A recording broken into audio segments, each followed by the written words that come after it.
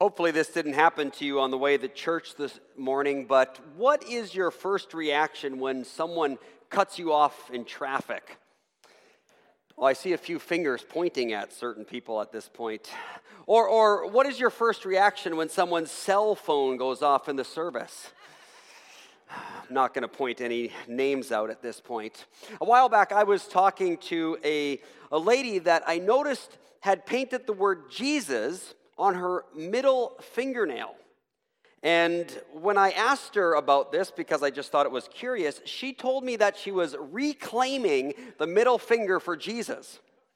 And I thought to myself, I don't know if you're driving around and you're in traffic and you're waving that finger, many people are going to understand that what you're really trying to tell them is Jesus loves you. What's your first reaction when someone tells you that your work isn't real work? Sometimes pastors are accused of this. One congregation described their pastor as invisible 6 days of the week and incomprehensible on the seventh. What is your first reaction when someone trips you on the soccer field or disagrees with one of your opinions? I know what my first reaction is. My first reaction is to fight.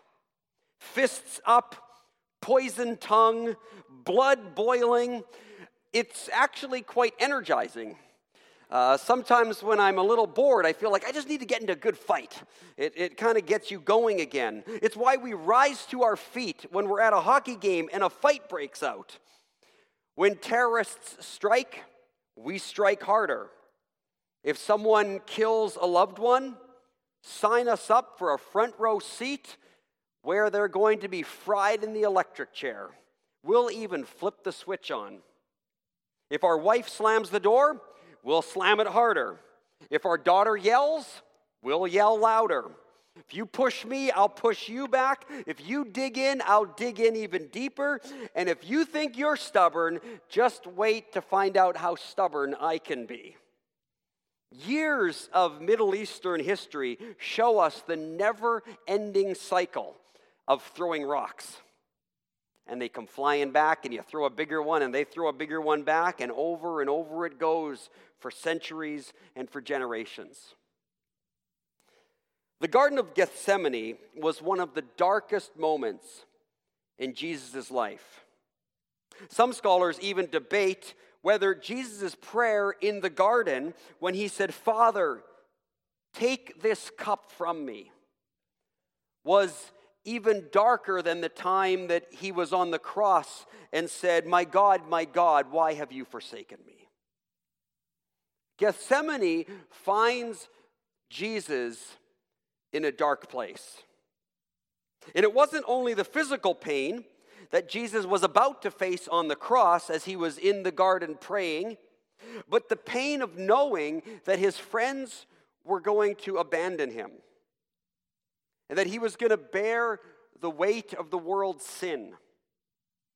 And he was also going to experience the abandonment of his heavenly Father.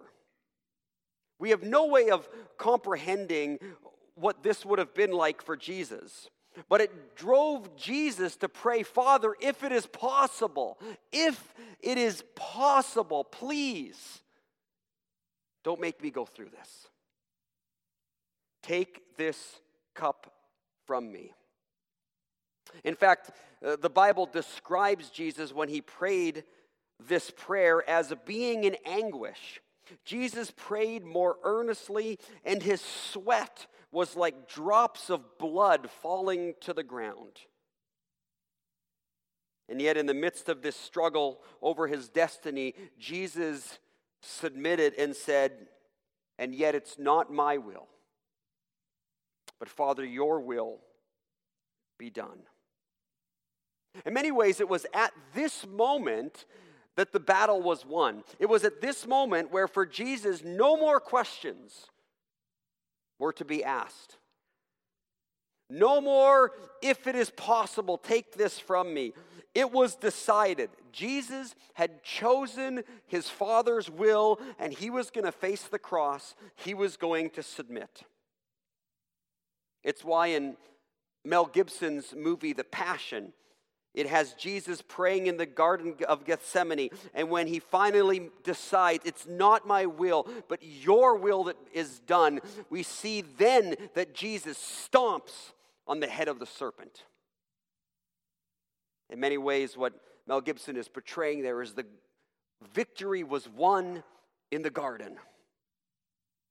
Just like we lost our relationship in a garden, Jesus won it back in the garden when he said, not my will, but yours be done. And Satan was stomped on. Jesus had made his decision. And it's from here that we pick up today's story. Because the decision that Jesus made goes against everything in the way we would respond to something like this. Or throw another rock, fight back type of response. And so in John 18, after saying these things, Jesus crossed the Kidron Valley with his disciples and entered a grove of olive trees. Judas the betrayer knew this place because Jesus had often gone there with his disciples. And after Jesus finished praying, the leading priests and the Pharisees had given Judas a contingent of Roman soldiers and temple guards to accompany him. And now with blazing torches, lanterns, and weapons, they arrived at the olive grove. Jesus fully realized all that was going to happen. And so he stepped forward to meet them. "Who are you looking for?" he said. "Jesus of Nazareth," they asked. "I am he," Jesus said. Judas, who betrayed him, was standing with them. And as Jesus said, "I am he," they all drew back and fell to the ground. Once more he asked them, "Who are you looking for?" And again they replied, "Jesus the Nazarene." "I told you that I am he," Jesus said. "And since I am the one you want, let these others go." He did this to fulfill his own statement, "I did not lose a single one of those you have given me." And then Simon Peter drew a sword and slashed off the right ear of Malchus, the high priest's slave. But Jesus said to Peter, "Put your sword back into its sheath. Shall I not drink the cup of suffering the Father has given me?" Jesus had chosen his Father's will, but the temptations were still to come.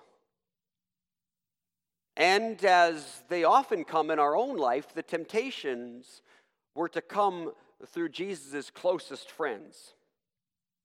As the soldiers attempt to arrest Jesus, the sword of one of Jesus' most loyal followers is unsheathed. It's time for the Messiah to fight. It's time to take up arms. Everything the way Jesus has been handling things and every way that Jesus is being handled is wrong. He's an innocent man. He's been falsely accused, betrayed by a kiss. The force of injustice must be solved with force. Power needs to be met with superior power. And so Peter, who incidentally is much better with a fishing net than a sword, pulls out a sword and begins swinging his blade wildly and cuts off the ear of Malchus, the high priest's servant. With swords drawn and blood gushing down Malchus's head, it's chaos. This is the perfect getaway for Jesus. While the chaos is going on, the disciples can get away, regroup, get some arms, and come back and fight. And then Jesus says, "Peter, put away your sword." That must have cut Peter deeper than any sword would have cut him. I mean, all Peter was trying to do was protect his leader. was to protect the one that he believed was the Messiah. All Peter wanted to do was to stand up for what is right. What is wrong with that? To make sure that injustice doesn't win. All of this only to be rebuked by the man that Peter loves so dearly. And to hear, Peter, put that sword away. That's not how we are going to handle this situation. When I look at Peter's life, I wonder how many times was Peter actually rebuked by Jesus? I find it commendable that Peter actually continued on with Jesus because his track record wasn't so good. And I think for me, after being rebuked enough times, you would just give up. But somehow Peter just kept sticking with Jesus. It was only hours earlier than this that Jesus was having the Last Supper with his disciples. And as no one wanted to take the position of a servant and wash feet, it was Jesus who got up and started washing his disciples' feet. And when Peter recognized what was happening, Peter said, "No, Jesus, you're not going to wash my feet." Only to be rebuked and hear Jesus say, "If I don't wash your feet, Peter, you'll not be part of me." And then Peter says, "Fine, then wash all of me," only to be rebuked again by Jesus and hear Jesus say, "Peter, I don't need to wash all of you." Peter was also part of the disciples when they were arguing about who was the greatest, only to hear Jesus rebuke him then also. And then Peter was the one who jumped out of the boat and for a few steps actually walked on water, only to lose faith and to fall into the water and hear Jesus rebuke him there and say, "Peter, you have little faith." One time, when Peter tried to convince Jesus that he didn't have to go to the cross and die on the cross, he even heard Jesus rebuke him and say, "Get behind me, Satan." That's pretty hard. And when Peter promised Jesus that he would never betray him, Jesus said that in this one night, "You're going to betray me 3 times. It's enough to make even some of the strongest people just give up and say, "What's the point? Everything I try, everything I do," Jesus is saying, "Peter, you're getting it wrong. You're not doing this right. Why not give up?" And yet somehow Peter stuck with Jesus because, as he said on the one occasion, he knew, "To whom else shall I go?" Even being rebuked all the time by this man here, he has the words of eternal life. And so once again, Peter finds himself rebuked by Jesus as he pulls out his sword and slashes off the ear of Malchus. One of the hardest shifts for the disciples to make, one of the hardest shifts for all of us who are disciples of Jesus to make, is the shift in the way Jesus views power. When Jesus said, "Who is more important, the one who sits at the table or the one who serves?" It's the one who sits at the table, of course. In the logic system of the way the world operates. But Jesus says, "But not here. Not with me. For I am among you as one who serves." Jesus says, you understand that the way society works is that the one who sits at the table is the one who is the one with power. Other people serve him. But in the way that I do things, in my kingdom, it is the reverse. In the same way, societies operate on strength, power, greatness, the military, fighting. But once again, Jesus is saying, but not here. Jesus' society will not be like that. I understand in your way of thinking, you've been baptized into your societal way of thinking, where those that sit at the table are the ones that are in authority, those that have the bigger armies are the ones that are in authority, those that have the strongest muscles are the ones that are powerful. But in my kingdom, it's the one who serves. It's the one who forgives. It's the one who loves. Jesus' society will not be like the society that we live in. And that is why it is so difficult. It's a lifelong process of beginning to understand Jesus' kingdom. Because everything in the way that we do, the way our businesses, the way our government, the way our families, the way media, the way money, the way our ambitions, even many times the way we do church, is wrapped up in a societal way that everybody around us operates. And to step back and to step out of that and hear Jesus's but not here is so counterintuitive that it takes a continual immersion in Jesus, in his word, and with his people. But not here, Jesus says. Put away your sword. Shall I not drink the cup the Father has given me? See, even Jesus' most zealous disciples can get it wrong. But you're the Messiah. You don't suffer. You don't need to go through suffering. Your job is to inflict suffering on the enemy. Jesus, don't drink the cup. It's interesting, after Jesus wrestles with that in the prayer in the garden and then says, not my will, yours be done. It's the devil through his own close friends like Peter that are saying, you know that stuff about not my will, yours be done? Jesus, you don't have to drink the cup. You don't have to go through with this. And Jesus, with Peter, like he did on an earlier occasion when he said, get behind me, Satan, is once again saying, Peter, put that sword away. Because Peter, once again, get behind me, Satan. You're not thinking in the way that my Father thinks.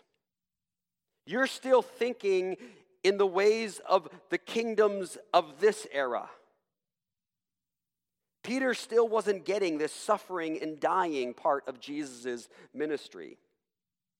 Jesus, you should strike back. But Jesus said, no more of this. Even as Jesus hung on the cross, the temptation to accomplish things the way of society continued to be thrown in his face.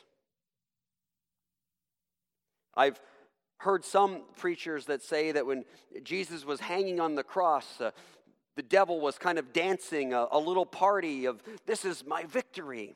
But when you read the Gospels, I don't get that impression at all. In fact, what you seem to get more is that Satan actually got what was going on. Because Satan was doing anything but throwing a party, it seems that Satan was throwing everything at Jesus to try to get Jesus off the cross. Satan was trying to get Jesus right from when Jesus was in the wilderness, in the desert, all the way to when Jesus was hanging there. Satan was trying everything to say, Jesus, you don't have to go through with this. Satan didn't want Jesus to die. And so Satan, through all the different people as Jesus was hanging on the cross, again and again was trying to get Jesus off that cross. We read in Matthew, those who passed by hurled insults at Jesus, shaking their heads and saying, you who are going to destroy the temple and build it in 3 days. Why don't you save yourself? Come down from the cross if you are the Son of God. Who do you think is speaking through those people saying that to Jesus? And I know in me, boy, that would be tempting. If I was hanging on that cross and I knew that I had the power to come down off that cross and punch some faces in when people are walking by saying, yeah, you think you're so big, you think you're so great, why don't you come down off that cross and show yourself? Oh, everything in me would want to come off that cross. I'll show you who's tough. But Jesus hung there, refused to give in to the temptation, refused to try to solve things the way we so often solve things. In fact, Matthew goes on and says, in the same way, the chief priests, the teachers of the law, and the elders mocked Jesus. He saved others, they said. He can't even save himself. He's the King of Israel, he says. Well, let him come down now from the cross. Then we'll believe him.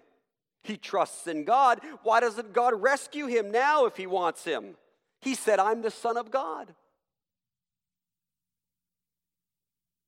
And then Matthew continues on and says, in the same way, the rebels who were crucified with him also heaped insults at him. There's Jesus hanging on the cross, from the criminals to the chief priests to the leaders to the teachers to just the bypassers. Every single one that's walking by, his disciples, his people have abandoned him. Everyone that's coming by is mocking him, hurling insults at him, and all throwing one temptation his way. Come down off that cross if you're powerful. Prove it. Show that you're strong. It's exactly what Satan wanted. And yet Jesus stayed there. And yet Jesus, no matter what the mocking crowd did, refused to come off the cross. As Jesus died on the cross, Satan panicked because Jesus was drinking the cup. Jesus was choosing the path of suffering, the path of death, the will of his Father, the path that would defeat death and sin and the devil. And Jesus would do it by refusing to throw another rock, by refusing to draw his sword, and recognizing that if I throw a rock, you just throw a rock back. If I throw a bigger rock, you'll just eventually find another big one to throw back at me. If I draw my sword, you draw your sword. Jesus was going to break the cycle. Satan wanted Jesus to fight, but Jesus won by laying down his life. See, Jesus suffered and died in our place, but Jesus also set an example for us by what he did. Just as Jesus washed our feet to show that he came for us, Jesus said that what I do, I also do to set an example for you to do for others. In the same way, Jesus suffered in our place, but also to model for us and to teach us how to break the cycle of violence and to sometimes suffer in the place of others. Jesus said, whoever wants to be my disciple must deny themselves. And they must take up their cross and follow me. Just as I hung on the cross and I refused to come down, so my disciples must take up their cross and follow me in the same way. For whoever wants to save their life will lose it. But whoever loses their life will find it. Again, it's the flip of what we would think. When Jesus was on the cross and he was being tempted, come down off the cross and save yourself. What Jesus knew is that whoever wants to save himself will really lose. If Jesus would have come down off that cross, he would have lost. But whoever loses their life for the sake of truth, for the sake of what's right, will in the end find it. Now, this is not at all advocating that we should stay in abusive relationships. Sometimes the Bible is misused to hurt people or to keep people in unhealthy situations. This is not by any means saying that people should stay in abusive relationships or that we should be blind to hurt or blind to people who are exploited. But even in those situations, we need to recognize that striking back is rarely ever the answer. There may be the odd time that you got to punch a bully in the face to protect yourself. But to transform a bully's life, to give him the potential to transform, love needs to be shown. Even those that work in law enforcement or in security know that you need to, when a person is agitated, de-escalate the situation. Coming in with guns blazing only escalates it even more. And there are times in our broken system where we need to have to use some force. But force is just simply there for protection. It never solves the problem. It's going to be through other means that problems are solved. One cartoon I used to watch as a kid, well, to be brutally honest, I still watch it when I get a chance, but it was called Tiny Toons. And in one episode, Plucky Duck and Hampton Pig, the two characters you see on the screen there, get into a huge fight about something and then appear in a boxing ring. And they're both in the corners of the boxing ring, and they are going to duke it out. And Plucky, he's angry, he's getting more and more red, he's sitting in the corner, and as he is with this anger seething, he starts to just blow up like a balloon. And he gets bigger and bigger, and his muscles start to burst, his shirt starts to tear, and he just becomes this huge duck. And then in the other corner, Hampton's just sitting there, and he's kind of just sitting there all normal. The bell rings. The two come running to the center of the ring, nose to nose or nose to beak, and Plucky is 5 times the size of Hampton. And just as Plucky is about to pound him into the mat, Hampton looks up into Plucky's eyes and says, "I'm sorry." And as soon as he does, as only can happen in cartoons, Plucky, like a balloon that the air's been left out, goes all over the screen and then just lands in a puddle of himself on the mat with just his beak. And then his beak says, "Hey, that's not fair. I'm still mad at you." And every time I think about that, I think about the power of forgiveness. It's a beautiful illustration of no matter how big Plucky got, no matter how big, there's something so powerful about an apology, about forgiveness that just deflates the whole situation. When we refuse to strike back and we admit that we're wrong. Peter wants Jesus to choose the way of the sword. But Jesus wants Peter to choose the way of forgiveness. The way Malala, after being shot 3 times and left for dead by the Taliban in India, said, "I don't want revenge on the Taliban. I want education for the sons and daughters of the Taliban." Remarkable story. You can Google it, watch it on YouTube. She won a Nobel Peace Prize a few years ago. Remarkable story of the power of forgiveness. During a night of swimming with girlfriends, the bride-to-be Rachel Friedman was horsing around and got jokingly pushed into the shallow end of a pool where she hit her head on the bottom. She cracked her neck and was not able to feel anything below it and has not been able to feel anything below it since.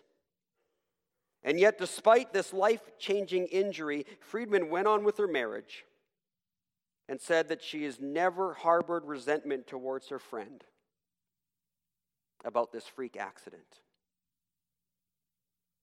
You know how freeing that is for both her and for that friend who did that? The world's way would be sue her. Get as much as you can out of her. You've wrecked my life. You've destroyed everything that I've dreamt about. But she chose the path of forgiveness. Stephen McDonald was a young police officer in 1986 when he was shot by a teenager in New York's Central Park that left him paralyzed. He says, "I forgave the shooter because I believe the only thing worse than receiving a bullet in my spine would have been to nurture revenge in my heart." You can be paralyzed, yes, in the spine by a bullet. But there's nothing worse than being paralyzed in life because of anger, resentment, unforgiveness, bitterness, hatred.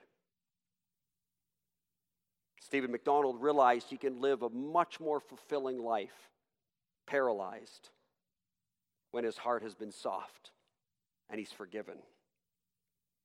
After a long shift at the fire department, Matt Swatzel fell asleep while driving and crashed into another vehicle.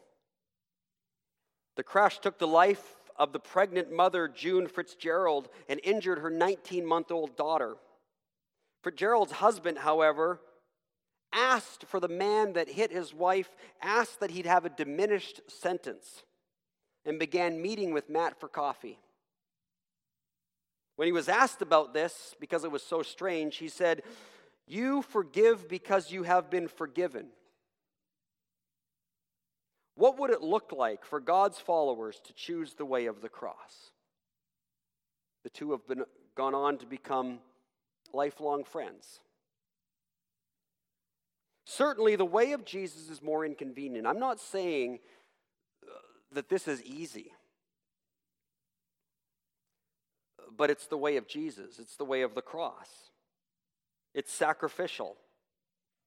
It costs time. It costs energy. It costs money. It costs the sacrificing of some of our dreams and goals for life. Sometimes it even costs our life. But it's Jesus' way. Peter's sword only raises more swords. It's by raising the cross that we can say with Jesus, "It is finished." As Jesus taught, "Blessed are the poor in spirit, for theirs is the kingdom of God. Blessed are those who mourn, for they will be comforted. Blessed are the meek, for they will inherit the earth. Blessed are those who hunger and thirst for righteousness, for they will be filled. Blessed are the merciful, because they will be shown mercy. Blessed are the pure in heart, for they will see God. Blessed are the peacemakers, for they are called the children of God. And blessed are those who are persecuted because of righteousness, for the kingdom of heaven belongs to them." I find it funny that Jesus ended so many of his messages by saying, "For those who have ears, let them hear." Because Malchus no longer had an ear. It got chopped off by Peter. But that's where Jesus steps in once again. He not only told Peter to put away his sword, but in recounting this same story in Luke's gospel, we read that Jesus touched the man's ear and healed him. We all need that touch. Because, to be honest, we all can't quite hear right. The messages and the voices that we hear all around us can so drown out the message and the voice of Jesus. And we need Jesus to touch our ear like he did Malchus's ear so that we can hear with his ears. For 2,000 years, Jesus' message of forgiveness has continued to transform families and clubs and politics and business and neighborhoods and churches. And it's a foretaste of the coming of God's kingdom. As Bono from U2 said, "I believe in kingdom come. There all the colors bleed into one." Love and forgiveness are the most powerful weapons available to us. They breed new life where there seems to be only death. They turn on their lights where it seems that there is only darkness. They save lives and they change people when it seems like things are unchangeable. They turn the world for good, and we as a church get to be the ambassadors of this good news message of love and forgiveness. What a great privilege. Let's pray. Lord Jesus, we thank you for what you did for us. You loved us so that we could love. You forgave us so that we could forgive. You showed us mercy so that we could show mercy to others. Lord, we just thank you for the fact that we can live free as people that have been forgiven and no longer have to hold on to the sin that entangles us and tears us down. And Lord, we pray that we will set people free as well as we forgive them and we extend the same grace that you've shown to us to others. And we pray, Lord, that they will embrace it. That they will embrace what it means and what it looks like to have a life forgiven. We pray these things in your name. Amen.